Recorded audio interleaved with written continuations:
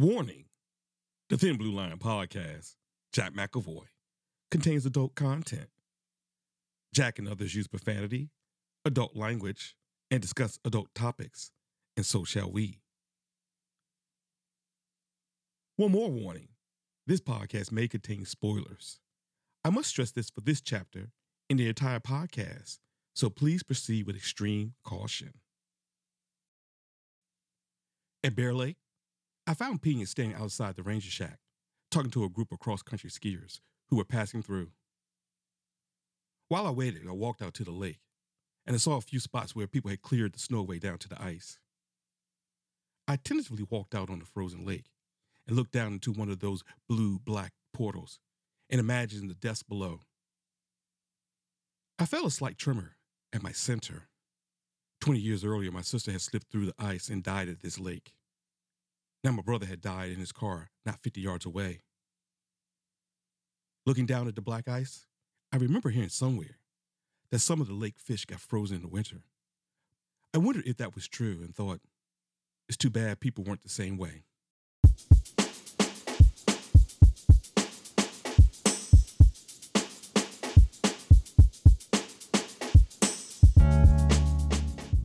Hello, and welcome back to the Thin Blue Line podcast, Family Edition. I'm Philip Parker, a retired police detective with over 29 years of law enforcement experience. And joining me today is my lovely wife, Cheryl. I'm Cheryl Parker. I'm the wife of Philip Parker for 28 years and the mother of my two beautiful children, Philip and Sydney Parker.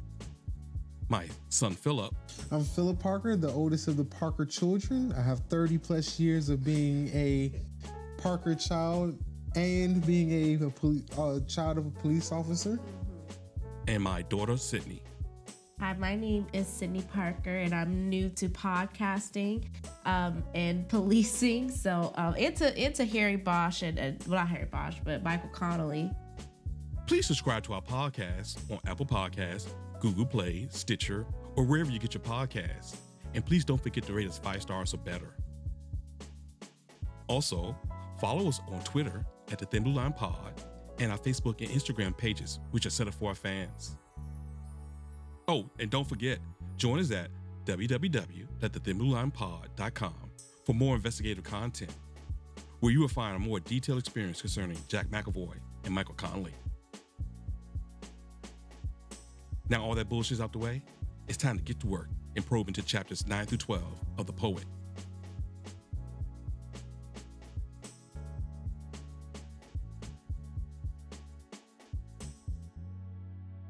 Last time on the Thin Blue Line podcast, we explored how there's only 2 mistakes one can make along the road to truth: not going there at all and not starting. Shape chapters 5 through 8 of The Poet. And today we will be taking a deep dive into chapters 9 through 12.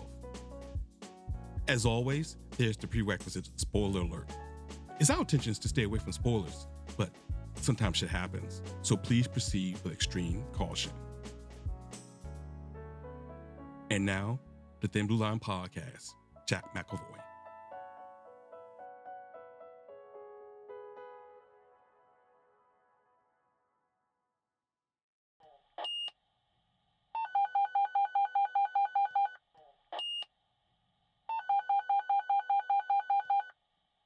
It's time to open up the murder book and turn the pages to the chronological record so we can do an investigative summary of the information gathered thus far in these chapters.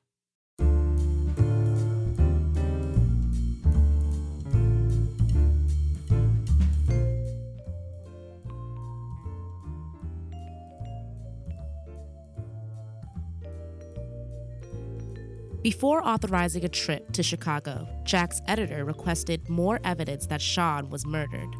Jack responds back to Bear Lake and interviews Officer Pena. Upon questioning, Jack learns that Pena never looked in the rear of Sean's car for any other occupants. Jack further questions Riley concerning the type of glove that Sean owned. After compiling these clues, Jack relays them to Detective Wexler.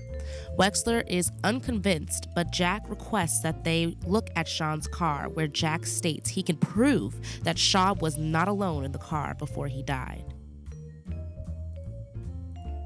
Wexler is finally convinced that Sean was murdered after Jack pointed out that the rear security lock was unlocked, which went against procedures that Wexler and Sean always kept it locked. Jack further pointed out that the car heater was on low. Jack pointed out to Wexler that Sean was not in the habit of talking to himself, which indicates that the fogging of the windows was caused by Sean talking to someone else.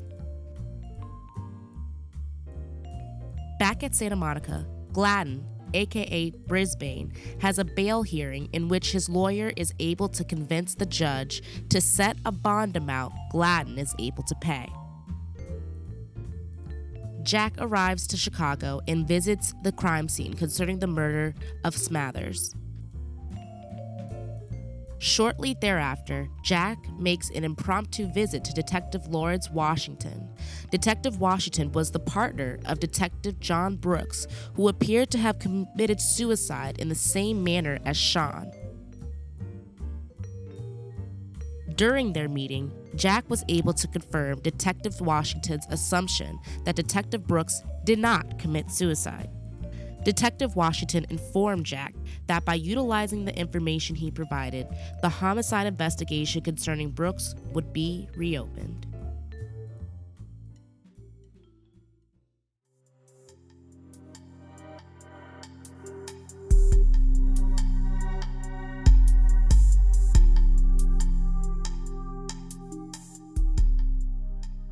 And that gets us to this episode's big idea. So let's lift up the yellow tape and examine the clues. For the defining theme for this episode is, belief is not a matter of choice, but of conviction.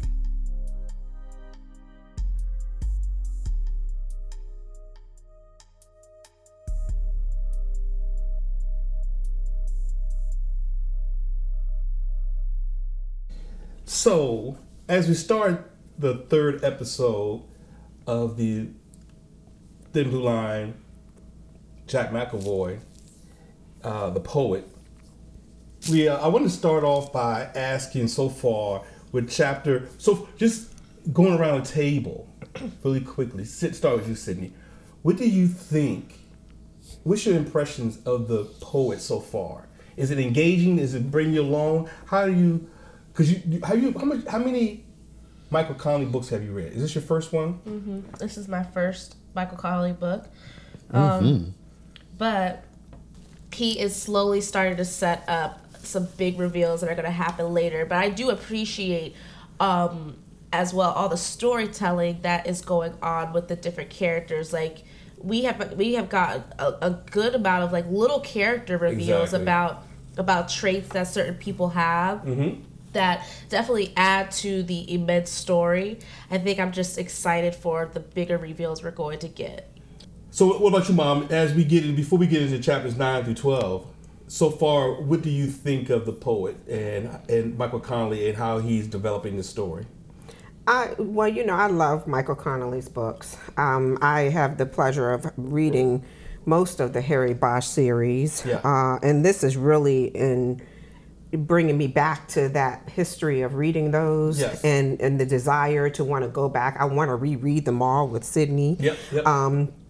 And I've just enjoyed it, but I understand how, just from the other books, how he builds a story. Yes, so it's fine for me. I think I'm soaking in, like Sydney said, all the different nuances and the characters and who's being introduced. And I'm very detail oriented, as you all know. So I'm always kind of putting in the back of my mind, okay, let me remember this person and that person, because I think they're going to come up again.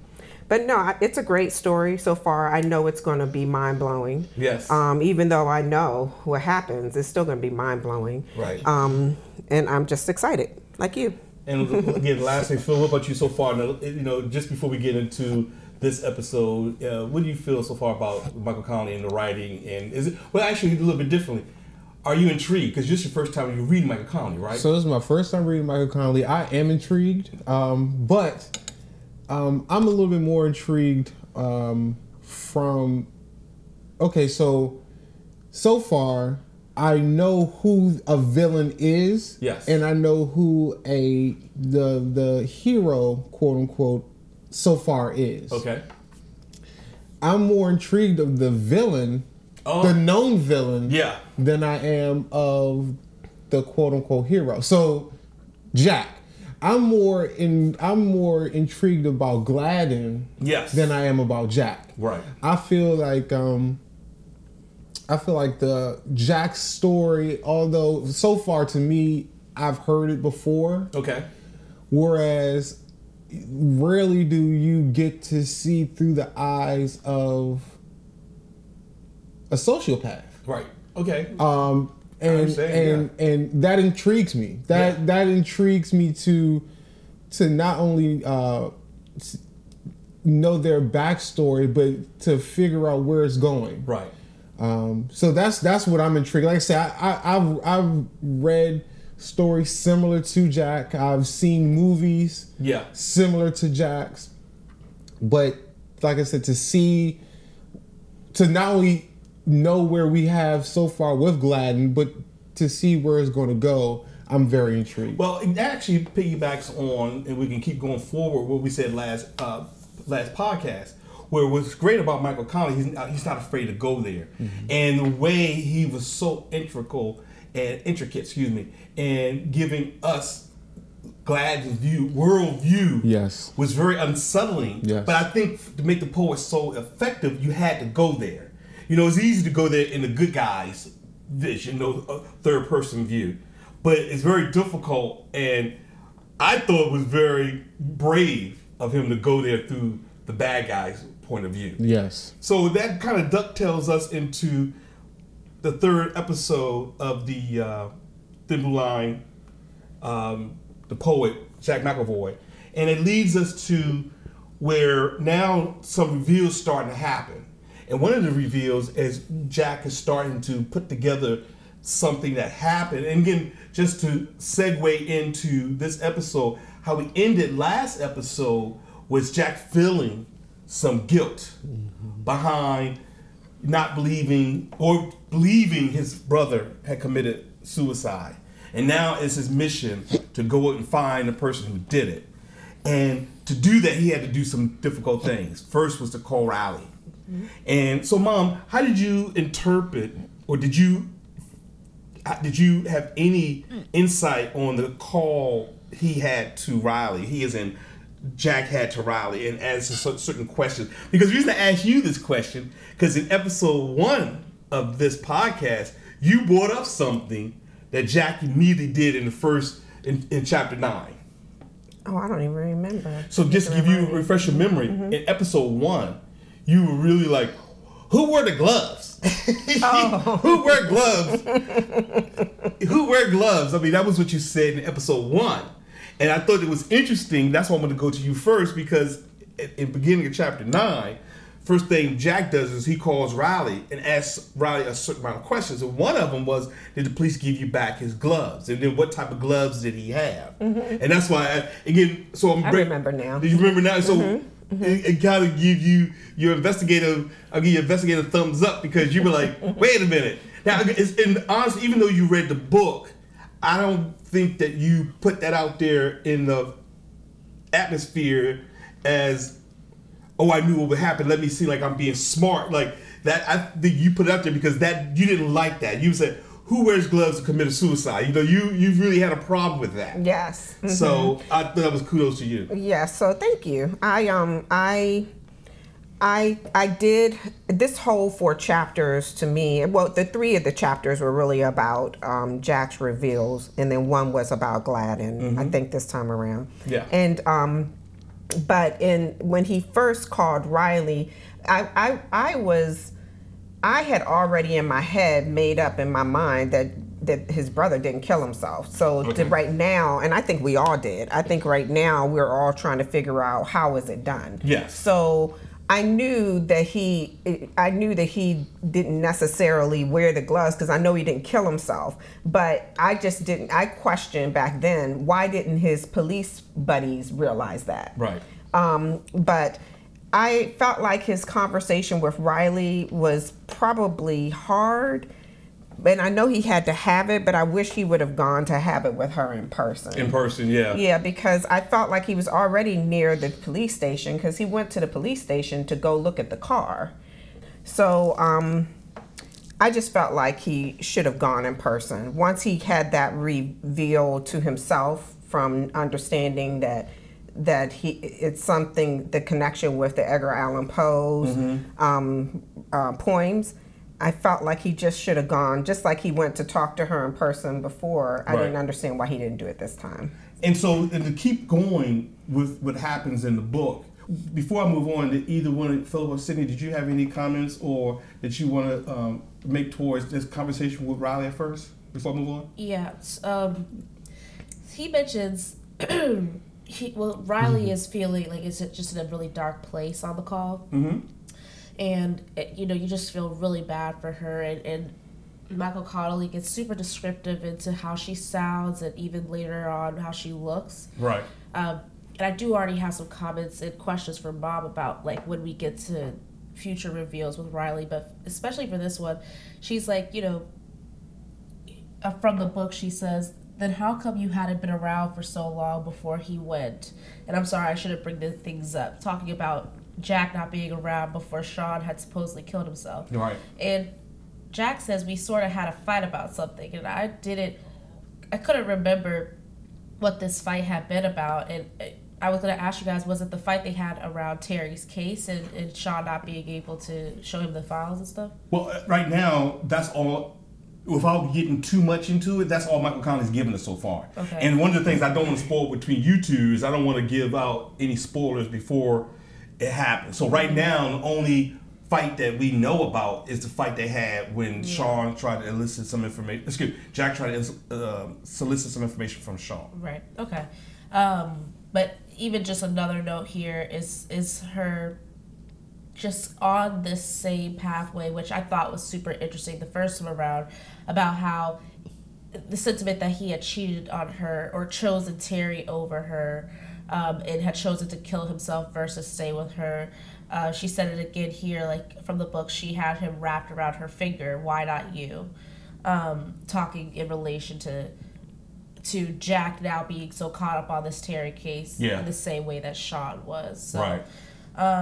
It's interesting that Michael really does stay true to his character's mindsets and it doesn't like skirt around the fact that like she's in this place, and he goes deep into it. So I appreciated that. Okay, what about you, Philip? Right now with Riley, did you have any insights at all? I'm gonna be completely honest. The Riley and Jack's interaction to start the chapter 9, it kind of bored me. Okay. Primarily because this will be, if I recall correctly, the second or third interaction that Michael Connelly has introduced this pairing with. Yeah. And each time I feel like Riley's animosity is building a little bit more. Mm-hmm. So I kind of got tired, not tired, but I kind of got bored with that interaction because I feel like that same feeling she had the last interaction is the same one as this one. She's a little bit less numb to the situation. Okay. That's fine. Now, what I found the most interesting is how the small detail I saw was how the parents were still not contacted. Yeah. That's how. That's the one. Jack is almost completely. I think because he knows the interaction that he's going to get from his parents. So if he was to call his mom, he will already know the interaction he was going to get. Right. So I'd rather just leave that out the equation altogether. Okay. But like I said, I feel this one. I felt like I saw it before. I heard it before. I saw it before. And I was reading with the mindset that, you know, I could keep little details about their interaction, but it's something that I've seen in previous chapters before. Okay. So then, as we progress through this for this episode, Mom, again, I got to come back to you because you pointed it out in episode 1. Jack goes back as he's starting to build his investigative case. You know, first he puts down Pena, his hands, how long, Wex and Scarlelli, the car, the heater. You know, he had a couple of questions he had to go through: the lock, the gloves. Mm-hmm. So he has like a checklist. And as an investigator, criminal investigator, you have these checklists also. And you see Michael Connelly is doing a good job of showing how reporters also have a checklist of things they want to, some questions around they look for answers around some questions so they can write a story. And so one of the things, it goes back to, again, what something you said in episode 1, was the guard, or the ranger, the park ranger. Mm-hmm. Pena, again, in the park ranger. Mm-hmm. So I'm going to throw back to you again. Did you say like, yes, he's going back to follow up on, how did you feel about Jack going to Pena? Well, he had to, because he saw in the photos the same thing that I read. And I think we all saw it in the end, that ranger station was, you could visually see it from the parking lot. And he knew that the parking lot had been plowed. Mm-hmm. Yes. And that the timing of what the ranger was saying just didn't compute. Right. So what made me happy in these chapters of what was revealed was how it transpired, how he figured out the timeline of what actually happened. Because although we laughed at him running to the woods that last time around, and he was breathing all hard and we were trying to figure it out, he deducted that couldn't have happened. Mm-hmm. So he was able to go back to Pena. He went back to Pena this round, yes, he did. right? Yes, he did. Mm-hmm. He was able to go back to him and really get his other follow-up questions answered. And that kind of opened the door for him to be prepared for what he needed to get answered when he went to look at the car. So asking Sydney, ask you this question, reference to Pena. When Michael Connelly wrote in the first episode, we talked about it, when they interviewed Pena, one of the things that they said it had to be a suicide, and the way they broke down where Pena said, as soon as I saw the gunshot, I went right there, and then I stayed with the car. Michael Connelly, if you read the first chapter, or the first chapters when he talked about Sean's death, it was lock, stock. No way no one could come and do it other than him, because Pena was there all the time. How did it feel to you when now, if you press a little harder and ask a question a different way, it started revealing, well, maybe somebody could have did it and Pena just missed it? Yeah, no, I thought it was interesting because Jack has gone on in these next 4 chapters to just be like, you know, this started with Pena, this whole suicide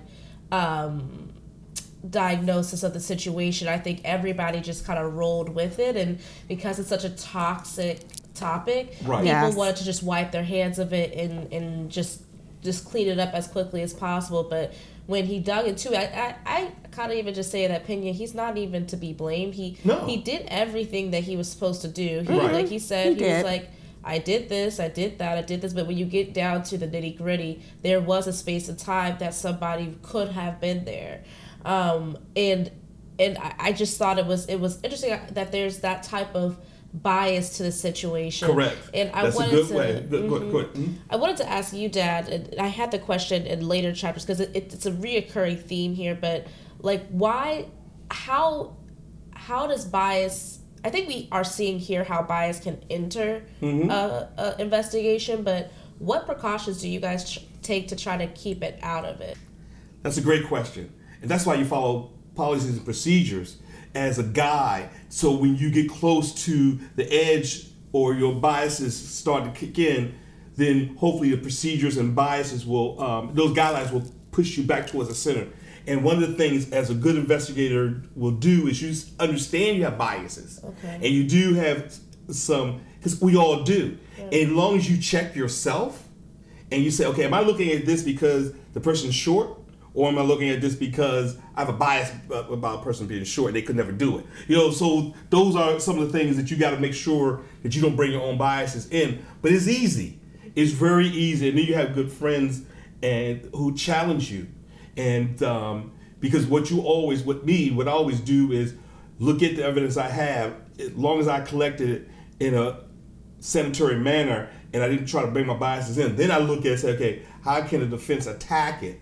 Mm-hmm. And then open yourself up to possibilities like that. Mm-hmm. Then you try to shore those things up. But it's very difficult. Yeah, that's why I think this has probably been going on for so long because this was a suicide, nobody was really challenging it. Right. No one was challenging this and they just kind of wanted to wipe it clean. But here comes Jack, really, and you could say it's bias, which is in this case good because it's his brother, but really chipping away at this and asking all the questions that really a good investigation should have been asking. Well, and Phil, I'm gonna piggyback on that because one of the questions that he chipped away with, he is in Jack asked Pena, "Did you check all the doors?" Mm. And Phil, how did you feel about that? Did you get the same sense of what Sidney just said about the chipping away, about little? See, it's not, again, what I love about Michael Connelly is nothing big. It's little. Mm-hmm. Did you pick on those little subtleties, Phil, about that he didn't check all the doors, he just checked the driver's side door and it was locked? As a child of a detective, I think I'm naturally depositioned to think and to break situations down in a very methodical manner. Right. Okay. And so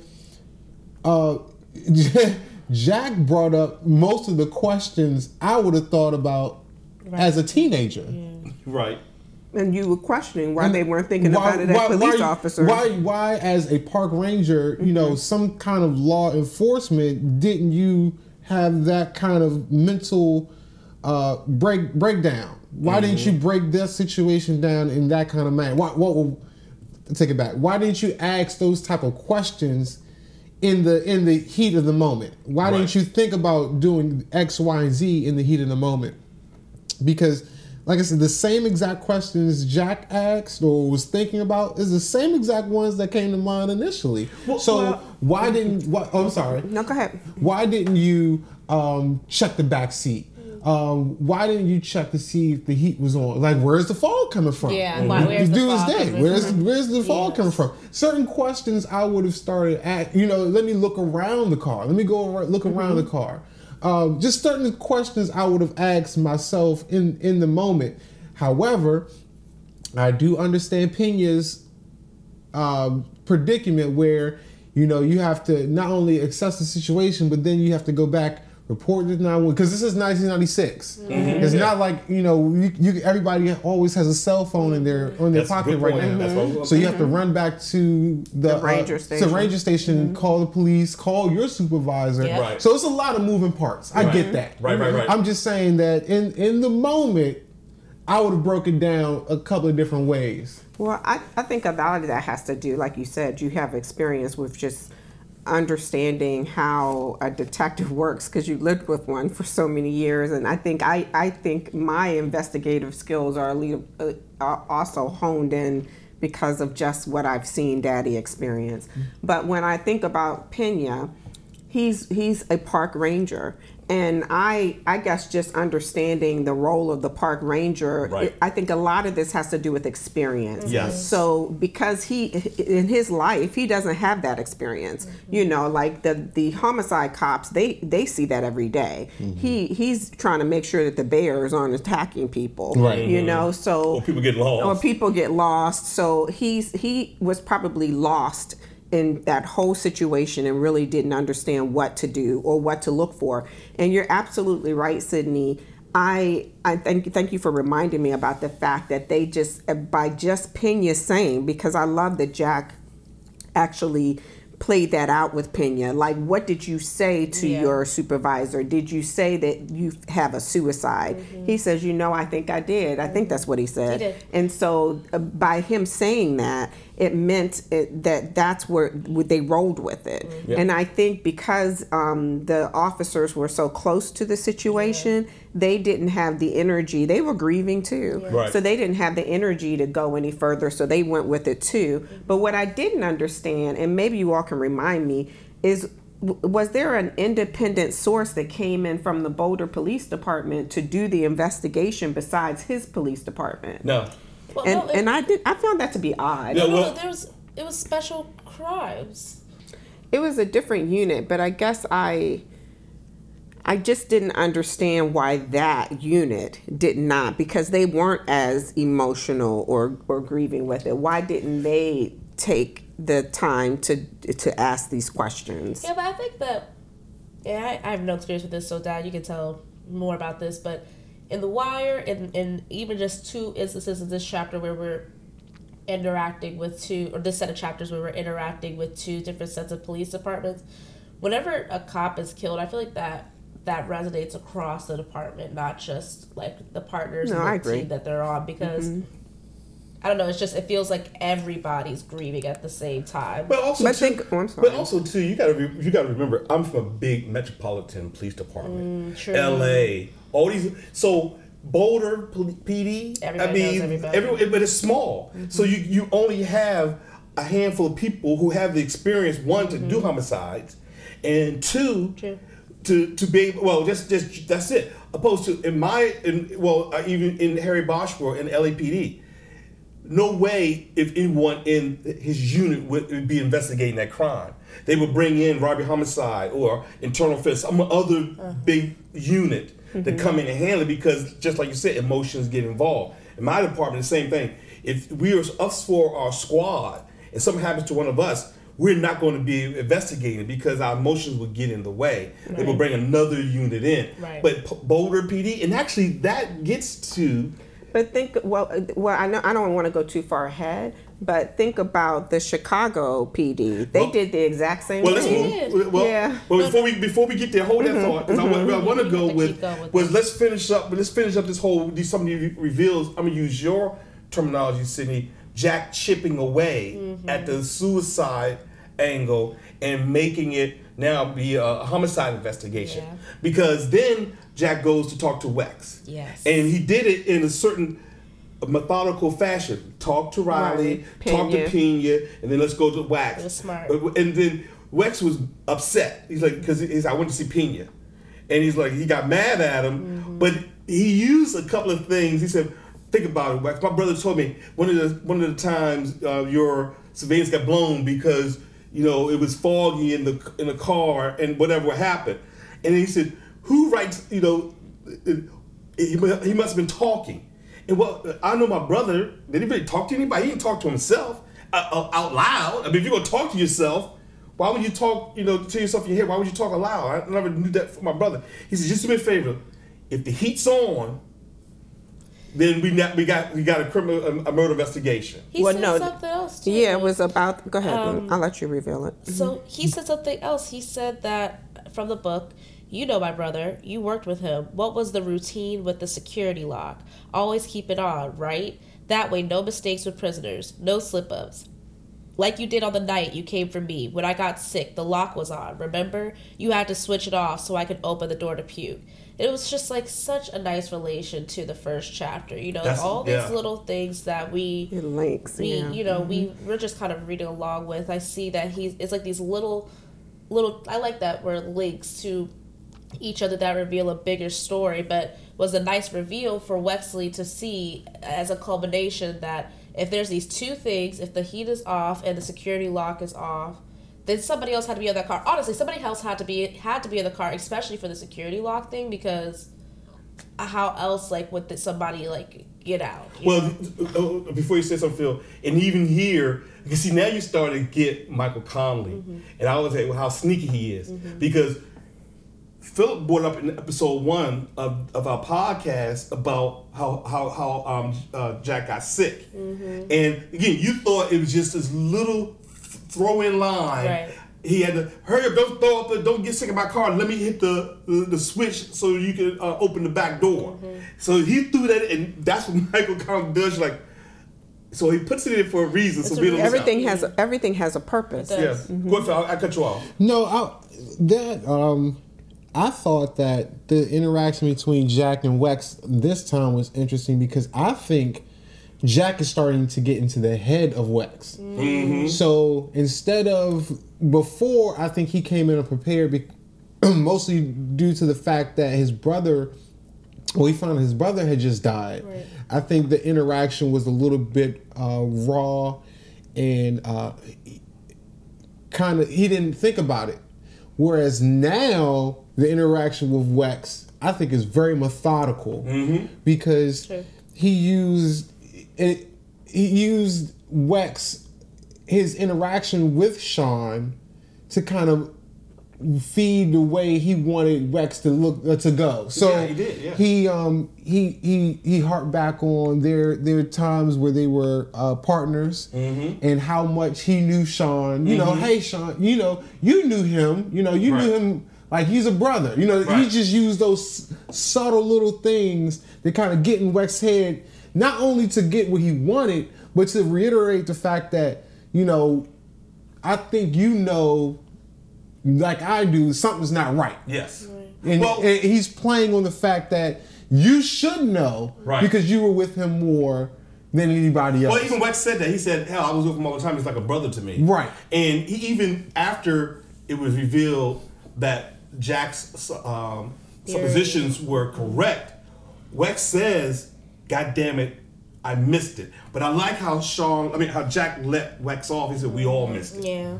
We all missed it. And there's this one line where it said that after the door swung open, I stepped out and looked at Wexler. I just couldn't imagine. Like, can you guys imagine that type of look that they shared, where it's like, this is all true. This is not a suicide. Everything just is changing. One little note though that I thought was just a little horrific, a little traumatic. There was a couple of just little lines in here with different chapters that was like this, but when Jack actually got into the car for the first time of because first he's only seen pictures, right? But to begin the car, it's like he can smell his brother's blood. Yes. I just thought that was really dark, very, very traumatic, very dark. But it's reality. And he went there. Well, you have to. That's why every criminal investigator, you can't investigate a case from your desk. One of the cool lines that Michael Connelly always writes, which is true: get off your ass and knock on some doors. Well, that's in any investigator. Again, it's just I wear a badge and Jack has a pen, but at this time, he's an investigator, and so you can't write a story by sitting at your desk. You got to go out there, get your hands dirty, and see it for yourself. And for, like Mom said, to do, you had to do it. And he has to get in that car, even though I wouldn't want to. But to write the story completely, he had to immerse himself in his brother's last place on earth. And I thought, again, it's courageous. And, so then, what did you think about, those to you, Philip, that Jack held back the whole Chicago piece from Wex? I saw that and it's not registering with me yet. So I'm still under the mindset that Jack is doing this almost at the seat of his pants. That's not it. I'm starting to see his methodical ways a little bit, but I didn't necessarily understand. And I still don't. Maybe that's going to be revealed eventually. I don't understand the magnitude of him withholding that information from Wex because we found out later that we found out before he actually told Riley everything. Yes. So I didn't understand. I don't understand why he will hold that from Wex, but give it to two other people within these next 4 chapters. Well, he actually says it in the book right here. It says, "Look, Riley," I said, trying to keep calm. whoever's doing this had already gotten away with it until I came along. I just want to get to the cops in Chicago before Wex do, just one day. So that's why. Okay. You know, they wouldn't even have the story until I came along. So I want to get as much information as I can before I get Bigfooted. Yeah, get Bigfooted out. I looked at it as him wanting to get there first because he knows if he doesn't get there first, he will not get the information. So I just felt like he was trying to, because he's trying to get to the FBI first. Right. You know, so I just think he was trying to do all of the first because at this point he doesn't trust. He's telling them and updating them, but I don't think he trusts that they're going to investigate it the way he wanted to investigate it. Yes, and we're getting into some insights that I pulled more so when he was in Chicago than now, but one is the fact that he does say even later in Chicago, like, now he was worried about even that detective going a little bit ahead of him, because I think he's worried about getting pushed out of this case. Right. Because he's technically still a reporter and not a police officer. No, not technically. That's it. He's not a reporter. He is a reporter. So, but one thing that I do appreciate about Jack is that he has the hat of the press, but to me, I don't feel like he's preying on his press. What do you call it? His credentials. His press credentials. I think he's relating to people based on his interactions with them. So, example, instead of coming to Wex as a reporter or a press member, he's banking off, hey, you were my brother's partner, I'm his brother. Right. You know, that kind of interaction. Same thing with Riley. You were his wife. You know, you're my sister-in-law. Right. You know, he's not going to people as the flashing the bag or the press badge. He's not doing that. He's coming to them on a strictly non-professional level to get information and to relate to them. Right. So, Bob, before we move on from Riley, I did have a question for you. And I just wanted to know, like, you know, Riley was in such a dark place. And then he gives her this information. I really couldn't read her emotions when she gave it to her, because even he said it wasn't like a good news sort of situation. But I just wanted to know from you, not to put yourself in a dark head, but like, what would have been more of a relief to know that Dad didn't kill himself? Well, I would already know that Dad didn't kill himself. So if someone was going to tell me that Dad committed suicide, I would say you're wrong, and I'm going to need you all to take it a step further. But she said, okay, but that's interesting though. Yeah. I love that. But remember that we all, the first 4 chapters, we all got sucked in to the fact that Sean had committed suicide because no, and I get that, but way. She's asking me as a wife of a police officer. Okay, and that's fair. Yeah, I wouldn't be in Riley's mindset right now. Well, it's interesting because I think that there might be a common trait here between you and Detective Washington up in Chicago and his own feelings about Yes, that's actually true. Yes. So we're gonna talk about it. We'll talk about that, but before we get there, so Chapter 9 ends with a story that Jack tells Riley that I thought summed up Jack's drive right now that's pushing him to continue this investigation forward. And I thought it was such a great character moment. So from the book, Jack is talking to Riley about a moment between him and Sean, really a promise between him and Sean that they had made. He says, "We made this deal when we said goodbye. It was pretty corny. The deal was that when I got rich, I would buy him a Porsche with ski racks, like Redford had in Downhill Racer. That's it. That's all he wanted. He'd get to choose the model, but I'd have to pay. And I told him it was a bad deal for me because he had nothing to trade. And then he said he did. He said that if anything ever happened to me, you know, like I got killed or hurt or robbed or anything, he'd find out who did it. He'd make sure nobody got away with it. And, you know, even back then I believed it. I believed he could do it. And something about it was a comfort."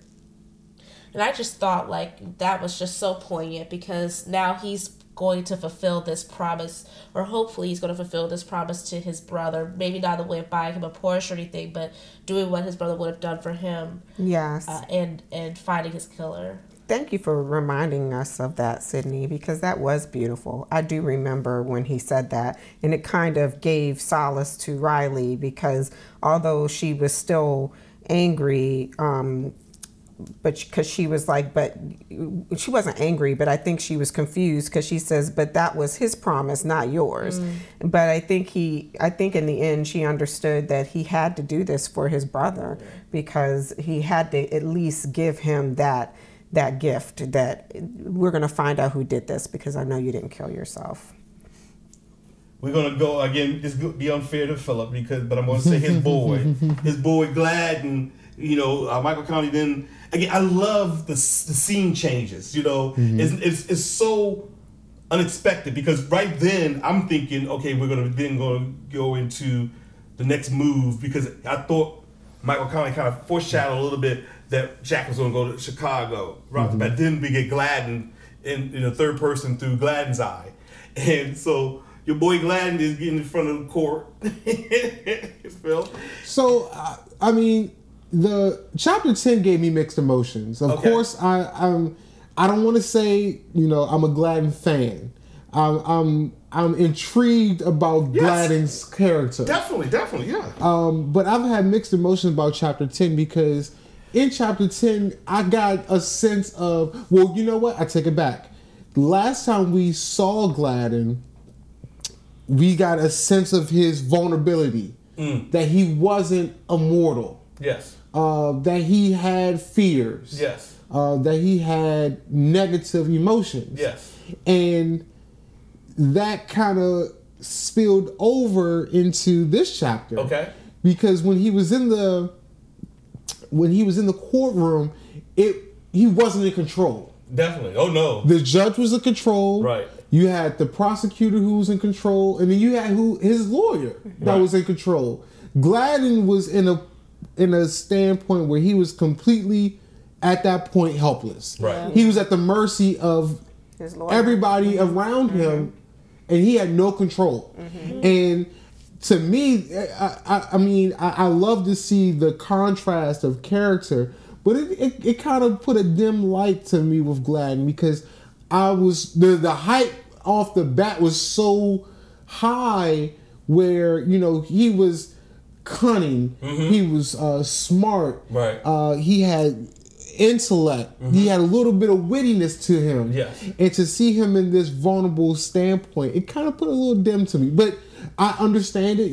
That's the process that he had to go through at that point in time. But it just put a little bit of a dim kind of feel for it on him for me in this particular chapter. So, Cindy, how did you feel about how Gladden and his attorney manipulated the law and the vulnerability of the law, and you to achieve Gladden getting out?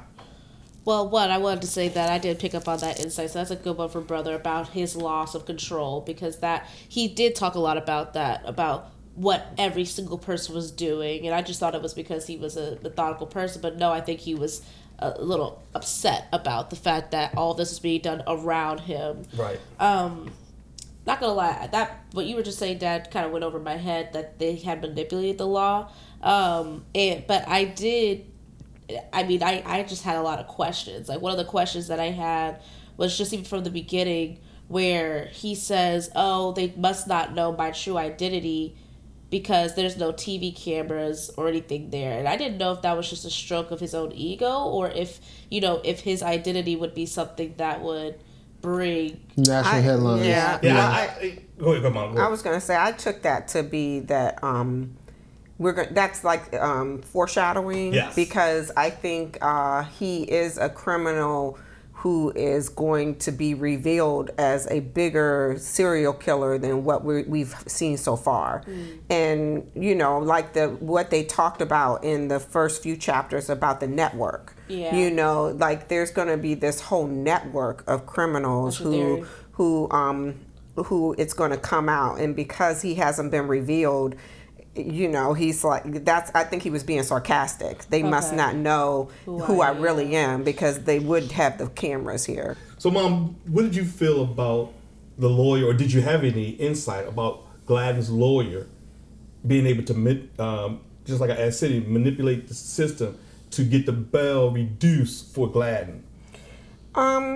I felt like he was a savvy lawyer. I mean, but the prosecutor was pretty savvy too. Right. I felt like that she was savvy, but I don't know. The thing about Gladden is that they planned all that. That's why I don't think Gladden felt like he was out of control. I don't know. I don't remember him saying that he was out of control in the things because he controlled all that from the cell when they broke down, from my opinion, what was going to happen. Because I thought he said in the cell that he could go 50,000, and so I'm sure he would have wanted it to be 25. I felt like in his mind he did have the control of making sure that he guided his lawyer of what he had to have. But you also have to remember, Mom, that he was also at the mercy of when he can get to court and when the prints were coming back. So he really wasn't in control because he was scared that the prints were going to come back to show that it wasn't the person or the ID that he gave the police officers. Right. And then also he didn't know what the intentions were of the people that was around him in the jail cell. He was looking across for somebody that was looking back at him, and then it was someone on the ground that he didn't know was a police officer or not. That's what I meant by right. He wasn't in control. Not what he set up with his attorney, but the particular situations that were going on around him. Yeah. When he was out on that pier, he was actually in total control, planning out the different ways to try to escape, even to go to the quick detour to get the slice of pizza. Everything was in his control up until the point where the police officers caught back up to him. Right. But in this particular situation, I didn't grasp control because you have the judge, you have the prosecutor, and you have your lawyer. You're really just there to say either guilty or not guilty. Yeah, but the lawyer, this is what I was referring to, where she talks about Santa Monica Municipal Judge Harold blah blah. Krasner came back around the tables and stood by the slot so he could confer if needed with his client. Krasner announced himself, as did the deputy district attorney. After Krasner waived a lengthy reading of the charges, he told the judge that his client pleaded not guilty. It was apparent that entering a plea so early in a case was unusual. Are you sure Mr. Brisbane wishes to enter a plea today? Yes, Your Honor. He wants to move quickly because he is absolutely 100% not guilty of these allegations. I felt like him and his lawyer were manipulating the system to ensure that they got him out of jail before those prints came back. But I think you and Phil are saying the same thing. Oh yeah, I was just showing where my thought came from. Because you're absolutely right, and that's the question I was getting towards to you and Sydney and Philip about how the law is there to protect the guilty too. But then I have to say though that while they had planned out everything to a T, they were one step ahead of the prosecutors. I definitely am still a little bit leaning on what Brother's saying around, I think Gladden would have loved to have done all of that himself. Like the fact that he has to now rely on somebody who we even see in the chapter before he doesn't completely trust. Right, he's a snake. He's a lawyer, he's pretty right? much a snake too. I think it makes his skin crawl a little bit. Well, just like he did with the two police officers, he handled that situation on his own by himself without the lawyer. Yes. And it wasn't until he was actually, I think at that point he had been detained. It wasn't until the point that he was actually arrested on those charges that I think he felt like it was out of his grasp. Right. That he needed additional help besides himself. Got it. But the prosecutor in this case, she kind of intrigues me a little bit because she pushed the envelope. Yes. Oh, she did, because she knew that they really needed those prints. She did, but not only did she need the prints, but she knew that if he wasn't, if the judge was not made aware of the true intentions of him getting arrested, then he would have set a later or a lesser bail and a lesser bond, and then Gladden would have been able to flee. Yeah. So for her to mention some of the other details that why they had brought him in for his line of questioning and that kind of stuff, I thought that was kind of ingenious of her in pushing that envelope, because if earlier on in the chapter or earlier in the courtroom, it was Gladden's attorney that tried to bring up details of why this was a little bit egregious to ask for so much for bail. Said, look, this is not where you plead your case. This is a preliminary. This is just a hearing to say guilty or not guilty. That's it. Right. But it was actually the prosecutor that was the one that tried to push the envelope to give deets of the case to try to get the bail kind of set high. Yep. So I thought that was kind of smart as well. Yeah, she was savvy. She was savvy in that standpoint. So then we have what I thought was going to happen. It moves along. We got Jack going to your hometown, Chicago, Chi-Town. Chi-Town, Sydney City. And did you, again, this is set in 1996. This Chicago, the landmarks that he talked about here, did they reminisce to you? Do you see those? Did you envision those landmarks as he was going down the street? Yes, no, the line that I highlighted here in the first paragraph was I had thought it was cold in Denver until I landed at Midway. And when I tell you, I've thought that so many times. Okay. Getting out, Midway's the closest. There's two airports, Midway and O'Hare, but Midway is the closest to my apartment. And just stepping out in the cold, like, it's just a bitter type of cold in Chicago, and it's different. I mean, there's nothing else like it. So I just felt like that was super true, and there was a lot of moments in this chapter where it got super detailed. Not gonna lie, I mean, I haven't even explored. I've only been in Chicago for a year and a half or 2 years, but coming up on 2 years this year. But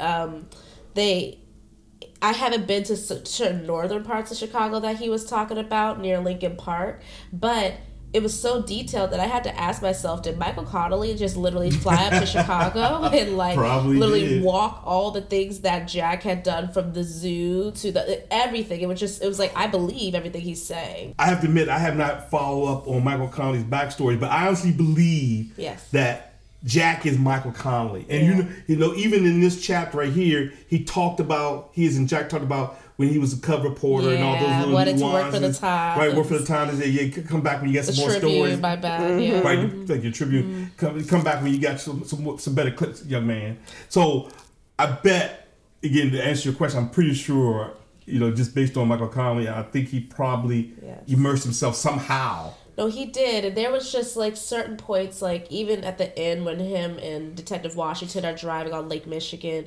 That's such a beautiful drive. Yes, it is. It really is. Mm-hmm. And also just on Michigan Avenue, another beautiful drive around to see just all the different architecture.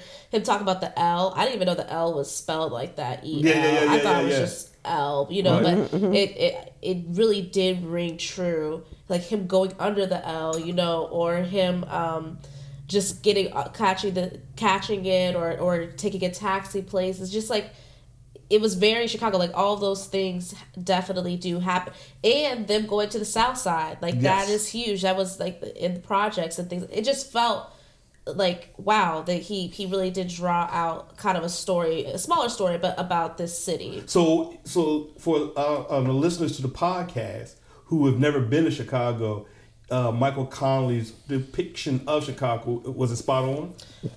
I mean, I'm not a Chicago native, but from what I've seen of Chicago, yes, it was pretty spot on, especially starting with just the cold. And he mentioned the cold a bunch of different times in the chapter where it's like, yes, it is that cold up there. everybody, it's like Canada, it's like everybody has their big coats on and it's no joke. Well, and the reason I see that him being authentic that way, the authenticity. If it's that authentic, then him writing about a reporter. Yes. You kind of then you give credence to the way he writes about other things. So if you can believe him in this, then you can believe him in that. Right. And then so it's easy to believe the world that Michael Connelly writes, even though it's fiction, it's still based in a lot of reality. It is. And then that goes back to, as we continue with this chapter, it's the whole thing that you guys asked me in episode 1 of our podcast about the nicknames. Yes. Mom, what did you think about Larry Legs? Oh my goodness. What's it? Cops can be so cruel. Yes, they can. They call him Larry Legs, but at least he was able to take it. I was like, wow, for them to depict him that way. Well, and then Philip can recognize this because we both have very distinctive heads. The fact that Larry Legs took it showed, because one thing about being a cop, and Philip understands this, is if you show that whatever name they give you bothers you, it's going to stick. It's going to stick, and it's going to stay, and they're going to really give it to you. So you might as well embrace it, right, Phil? Yes.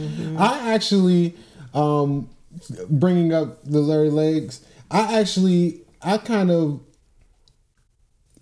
not empathize. I kind of saw myself within this character, mainly because when I'm reading this, it took me back to being a little kid walking through the precinct halls of when my dad used to take me to work. And you going down and you seeing, my father, his office was at the end of a long hallway. So you got when you first come in the precinct, you got the guy to buzz you in. So you got those cops that are sitting there. Then you have the interrogation rooms to your left, and you keep going down, and you have all these different compartments. So when I'm reading this and you're reading how Jack is walking through the precinct and what he has to do to even get to Washington, it just kind of brought me back. Because that means that not only has Jack been in a precinct before as a press member, but Michael Connelly has seen the inside of a precinct. Right. And to have those particular details, when Washington needed a minute for one of the rooms so him and Jack can talk privately, there were two cops sitting there eating lunch. Right. And I remember Dad had a room like that where they used to congregate in a particular room. It was like right next to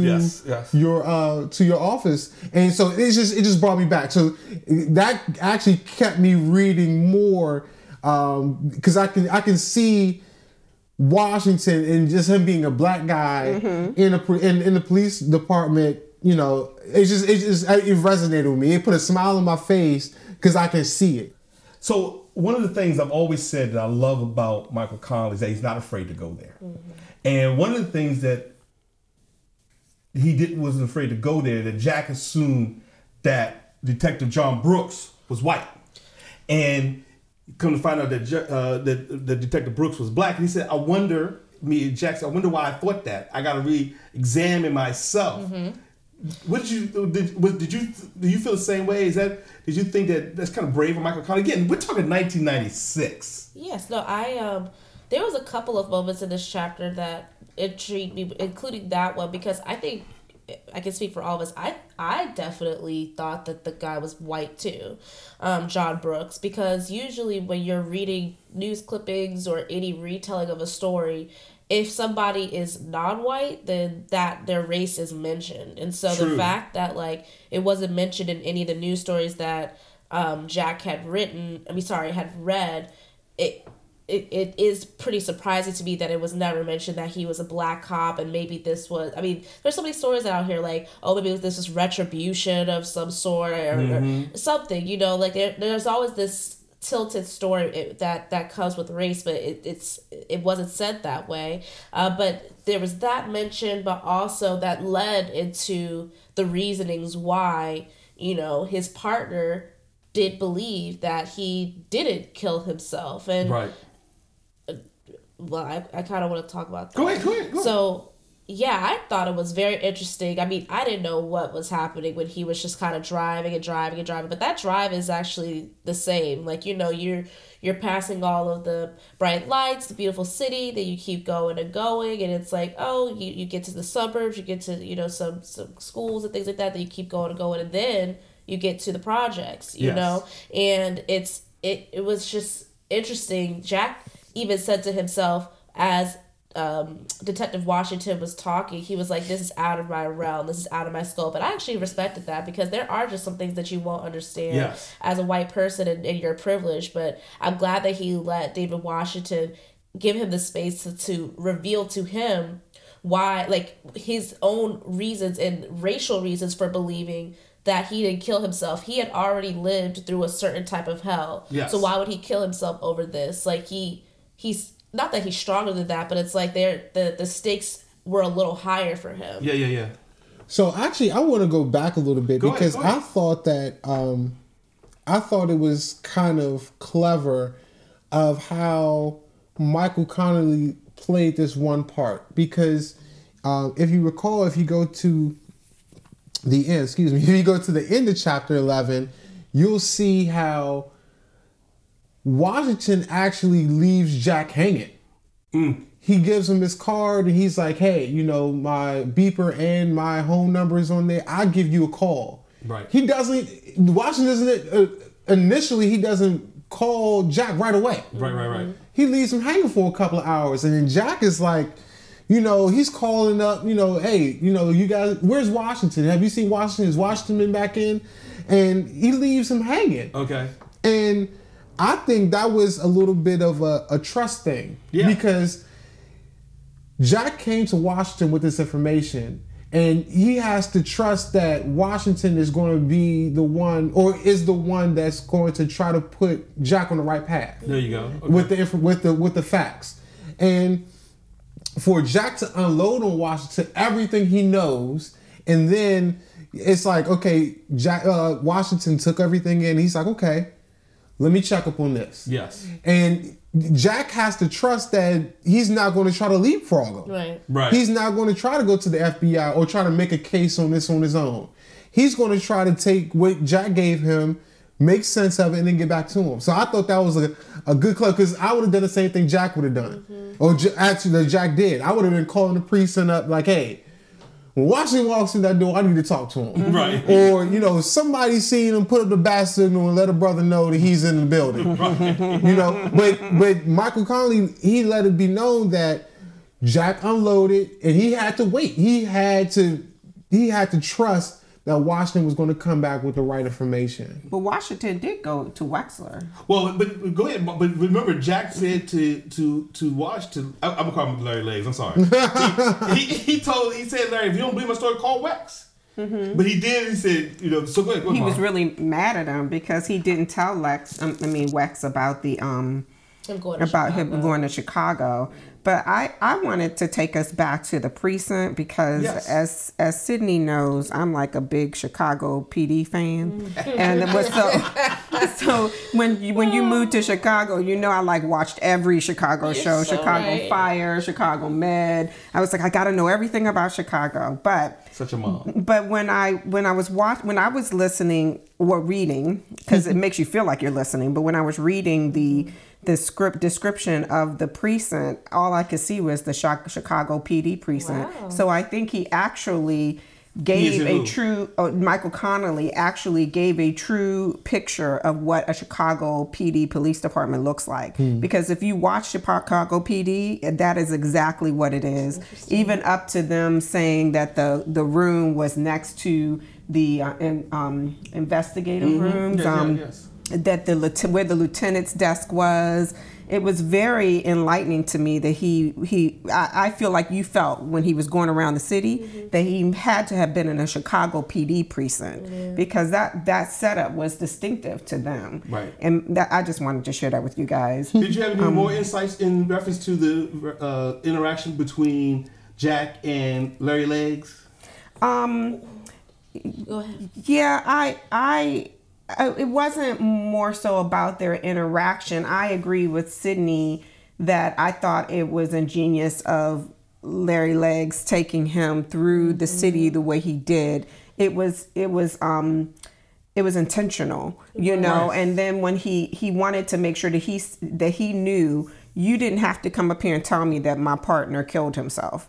I already knew didn't kill himself. Right. I already knew that, and this is why we both struggled to get to this point. So I thought that was very interesting. But I want to take us back to the very beginning when he first got there and he went to the zoo to see where the boy was killed. Yes. Because I thought that description was just as detailed and traumatic as what he did in the precinct. But one of the things that I made a note of was that when he said this sentence, the boy had been found in the snow-covered clearing where the Italian-American League's bocce tournaments were held in the summer. I don't know why that line clicked to me, but it made me think that I feel, and I'm thinking in the future we're going to find out that Gladden killed this boy. Yeah, I think Gladden killed the Teresa Lofton, and I think he killed this young man. Well, with this young boy. Your note because we're reading the same book. If it wasn't that, then it most definitely came from the same network. And I think, you know, when Larry Legs and Jack are going through, they go through 3 theories. Go ahead, go.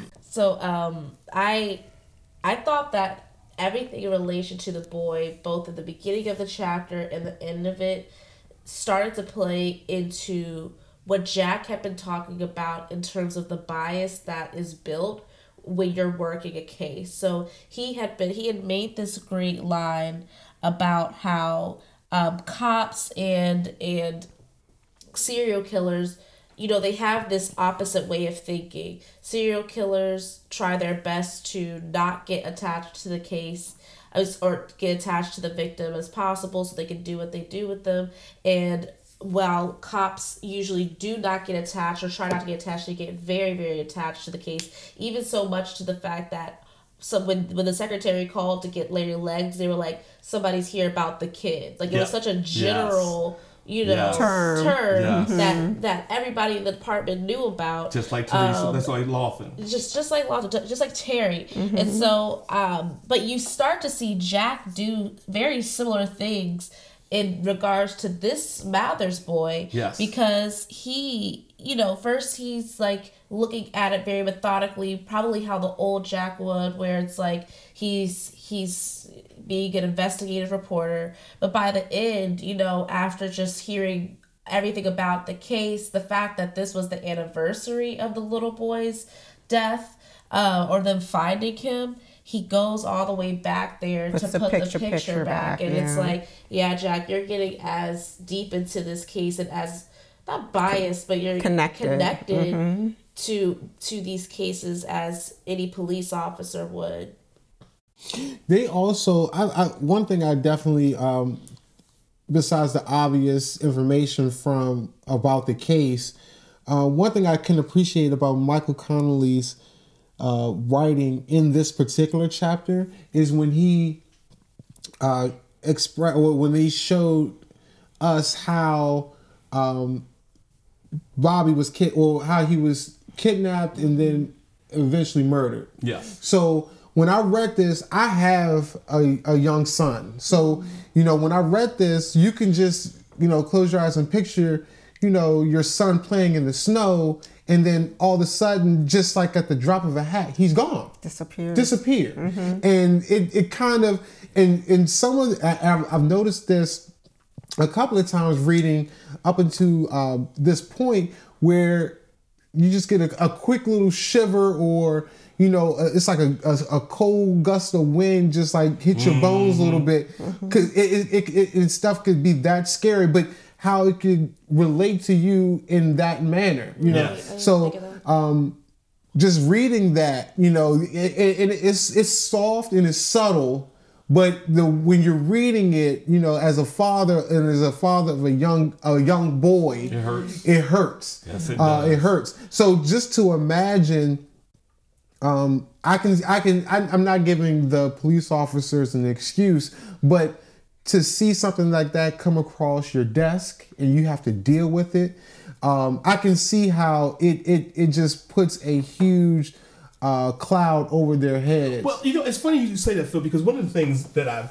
again, do my cross-promoting that I talk about in the Thin Blue Line with Harry Bosch, one of the things that's lost in society now is that the empathy, the connection with the community, the passion that you have for solving a crime.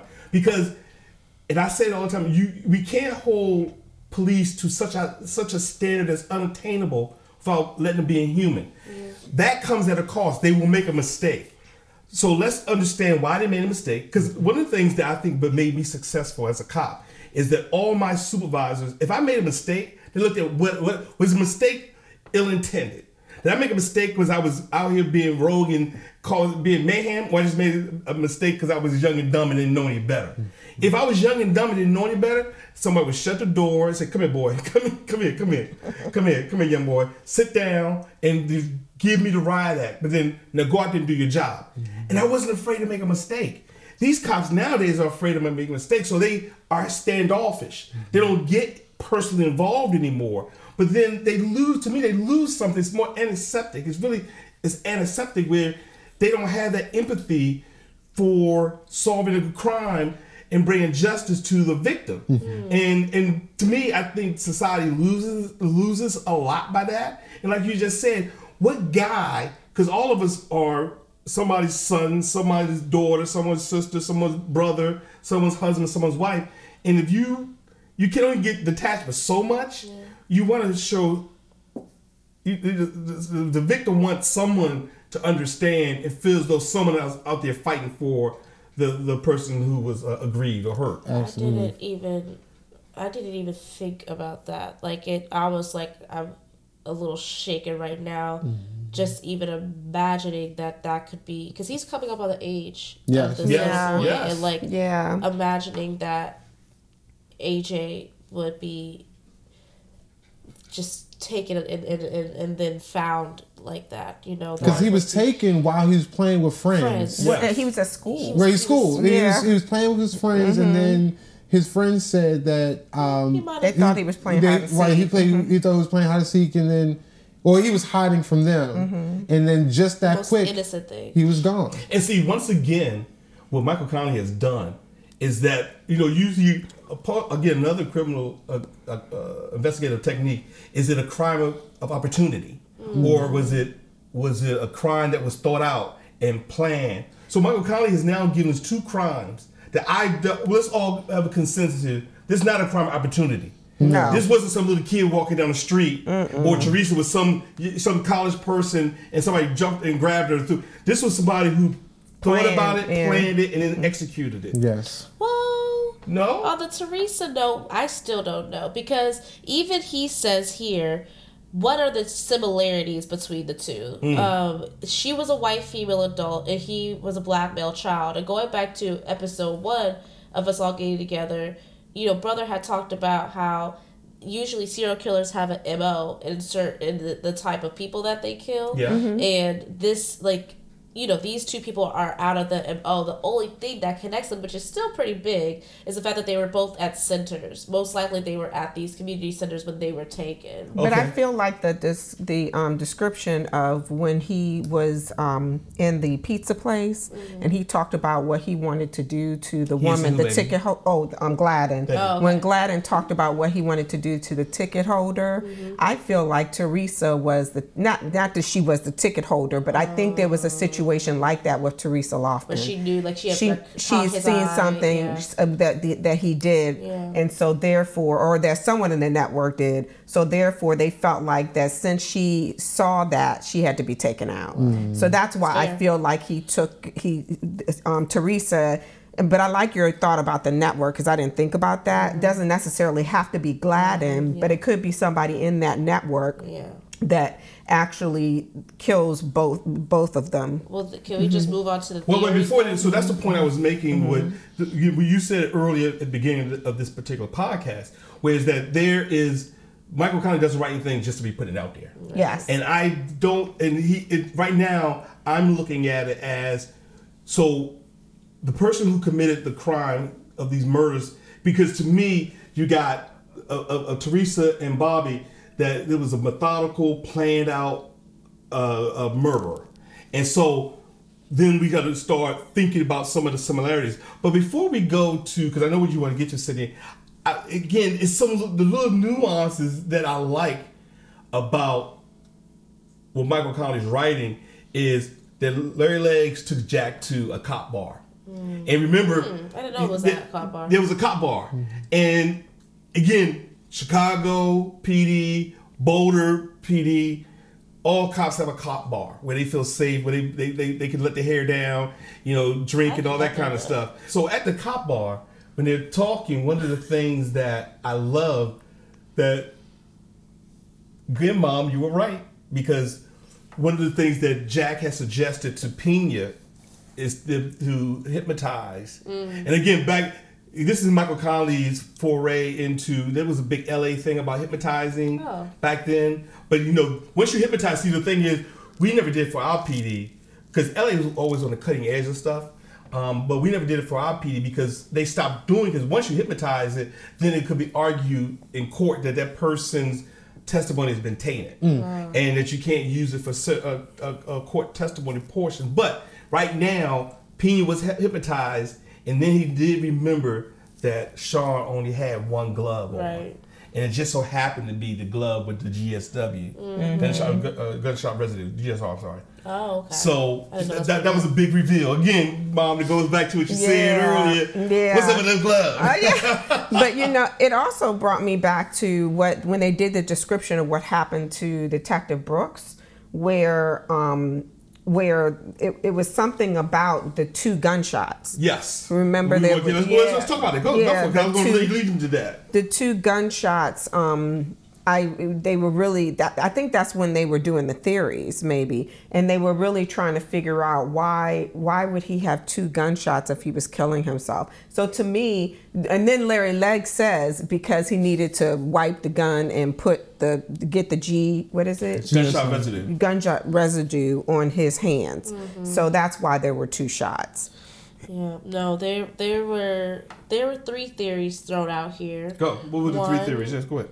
We're talking about one guy, somebody out there killing people, then doubling back and taking out the lead cop working the case. 2, the first killings are unrelated and our doer just comes into town, waits for a case he likes or sees on the TV, and goes after the cop who heads up the investigation. Or 3, we've got somebody who wants to kill cops, so he uses the first killing to draw out his prey, the cop. And so I really don't know where I follow this. I don't think that there's, I don't know. One just seems like that's just a whole lot of nothing. I don't know about 1. But 2 and 3 I have a hard time with. I'm fighting between the two because my first original, when we had gone into the first chapters of the book, was that there was somebody out here who was just kind of waiting for a case where a cop would be, led to it. And then killing them, but maybe it is 3 where, it's somebody, there's 2 people going and one person's killing this and the other person's killing the cop. Well, I still haven't put Gladden up on even though I should, I still haven't put Gladden up on my suspect board for all these various killings just yet. I haven't pulled that trigger just yet. Mm-hmm. But as I stated in our first episode, I do think that certain killers have MOs. Certain killers have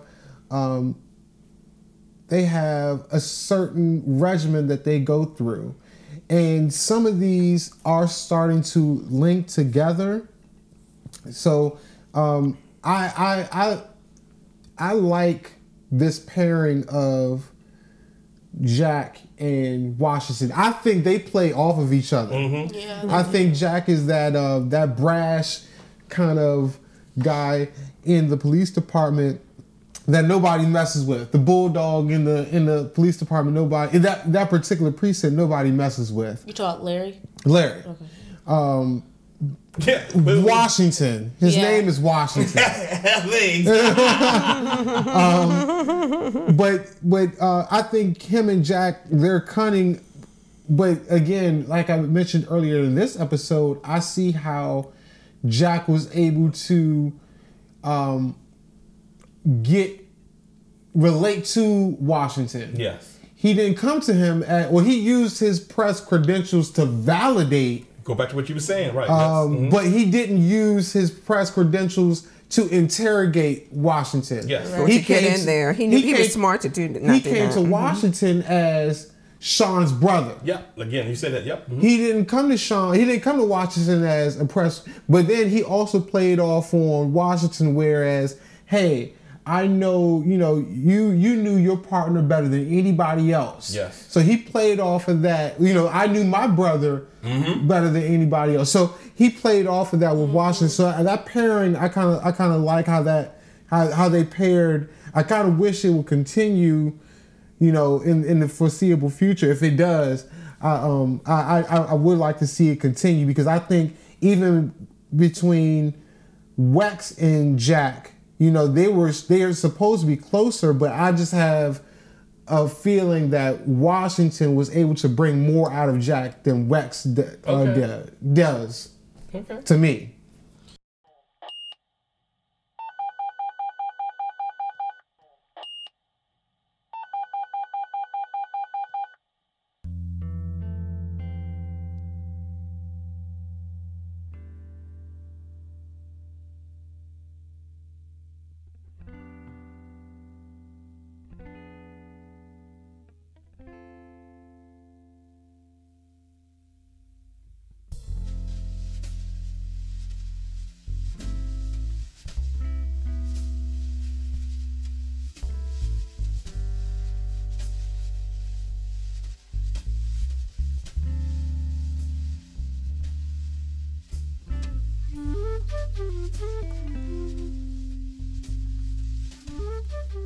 So that brings us to this episode's Everyone Counts or No One Counts.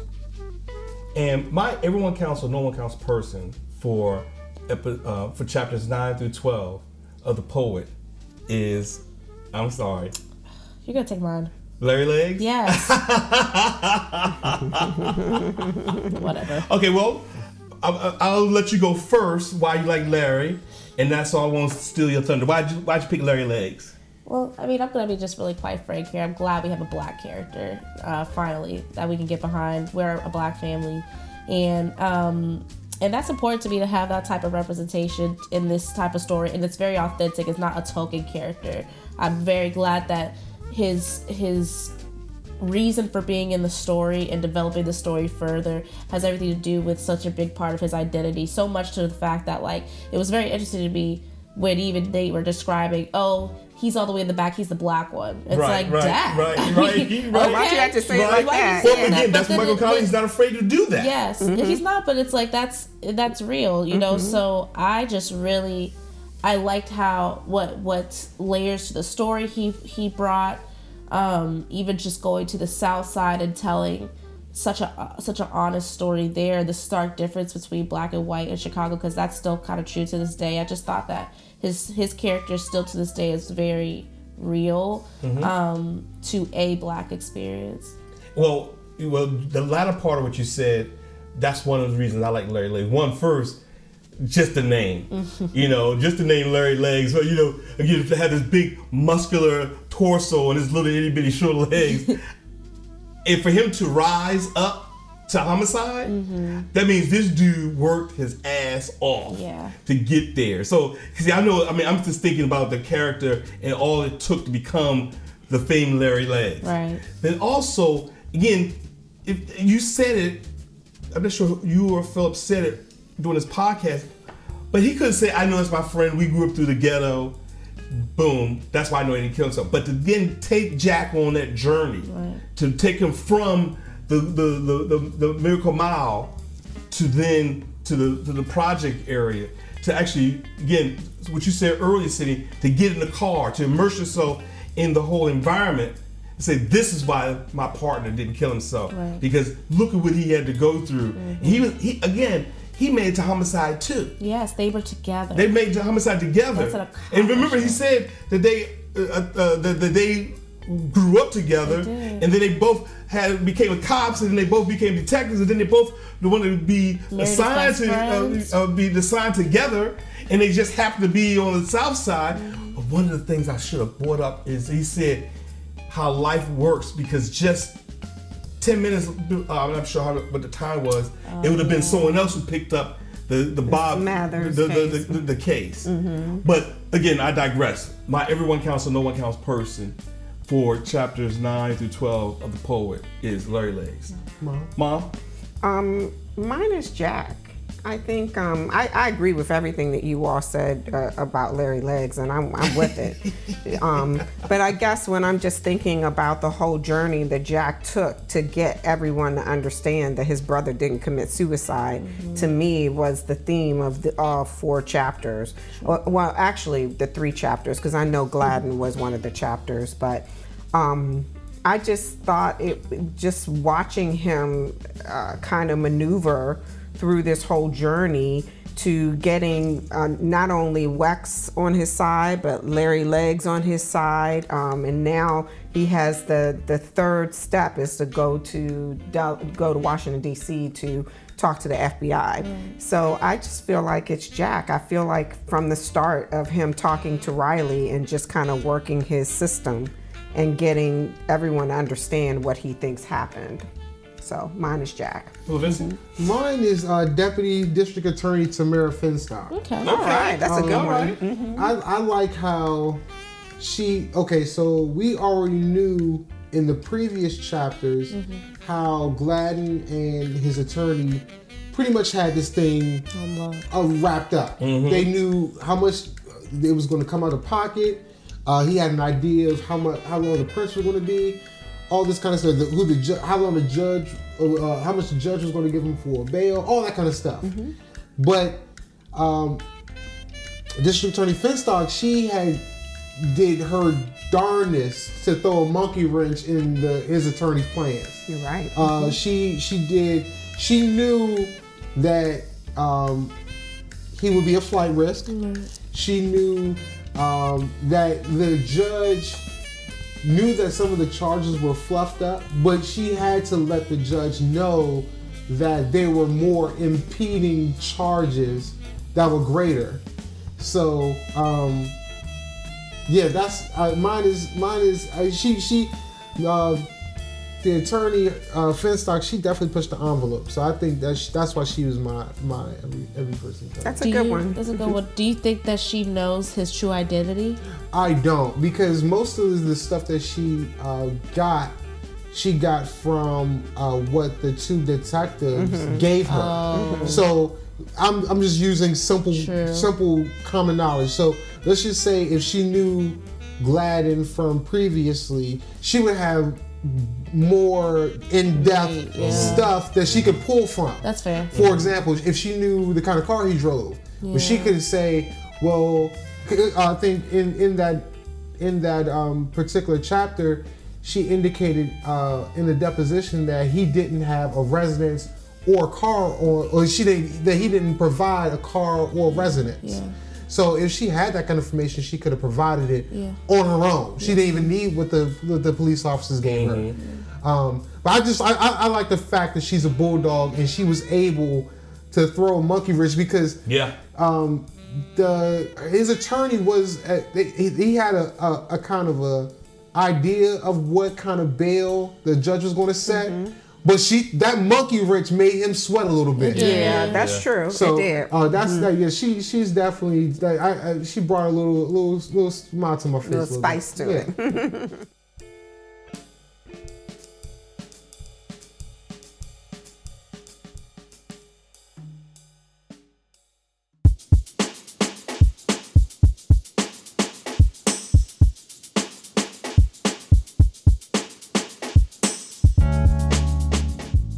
So this concludes chapters 9 through 12 review of The Poet. Thanks for joining us, and we ask you to continue to go to Google, Apple, Spotify, or wherever you get your podcasts.